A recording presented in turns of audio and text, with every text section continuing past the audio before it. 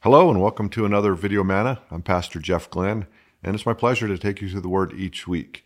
We've started the book of 2 Thessalonians, and we're going to have a great time in this book. Paul brings a lot of great truth. He's written a previous letter, as is obvious. This is the second letter to the church at Thessalonica. In the first letter, he was addressing concerns about end times and the return of Jesus, and that was the top of mind for the early church. And in his previous letter, he gave some details about that, like what to expect, Jesus' return and the end times.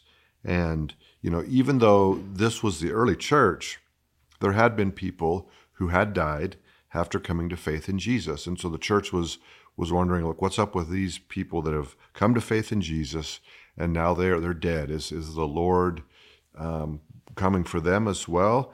And so Paul assured them that not only would Jesus bring those who were alive at his coming with him, but he would also bring those who had come to faith and passed away based on the reality and the pattern of his resurrection. Those who were dead would be gathered together with those who were living, who were in faith in Jesus. And this follows, clear teaching. He teaches this specifically in Romans 6:3-5. Or do you not know that as many of us as were baptized into Christ Jesus were baptized into his death? Therefore, we were buried with him through baptism into death, that just as Christ was raised from the dead by the glory of the Father, even so we should also walk in newness of life. For if we have been united together in the likeness of his death, certainly we shall also be in the likeness of his resurrection. So we are linked with Christ in his life, death, and resurrection. So this is one of the promises of belief in Jesus, that he'll never leave us or forsake us, that we are joint heirs with him based on our belief and repentance of sin. And so that's what makes the good news so great, is think of it this way, is not only is the forgiveness of our sins undeserved, but it's ill-deserved. And that's not my own phrasing. I heard that, but it's a great way to think about that. What it means is that not only have our lives prior to Jesus been wholly undeserving of his favor and grace, but that also by the way that we've lived our lives, we've actively committed offenses toward him. Paul puts it this way in Romans 2:5. Because of your hard and impenitent heart, you are storing up wrath for yourselves in the day of wrath, when God's righteous judgment will be revealed. So that's heavy. What that means is that our unrepentant heart is actually adding up wrath against us that will be paid back to us if we are apart from Jesus. But in Jesus, all of that wrath now has been placed on Jesus at the cross, and we get Jesus's righteousness in return. So it's a completely lopsided exchange. However, that's the good news, is we get Jesus's righteousness for our unrighteousness, and all the things that come with that through our repentance and faith in Jesus, which leads us to Paul's second letter. So Paul's writing this second letter here to remind them that they need to ground their faith and hope in the future of Jesus' return, because in this day there were some saying that, oh, you've been left behind, Jesus already came, and so you're kind of out of luck. But that isn't the truth. Now, Paul's going to lay down the truth here that there's some things that are going to need to happen before Jesus' return. We'll know. It's not going to be a surprise. And he also opens his letter in this, in the opening, he describes for us this kind of dichotomy to the Christian life. The fact that We each come to Jesus individually based on our own repentance and faith. We don't come to Jesus underneath someone else's umbrella of faith, and we can't bring in someone underneath our umbrella of faith and think that will save them. No, it's an individual faith.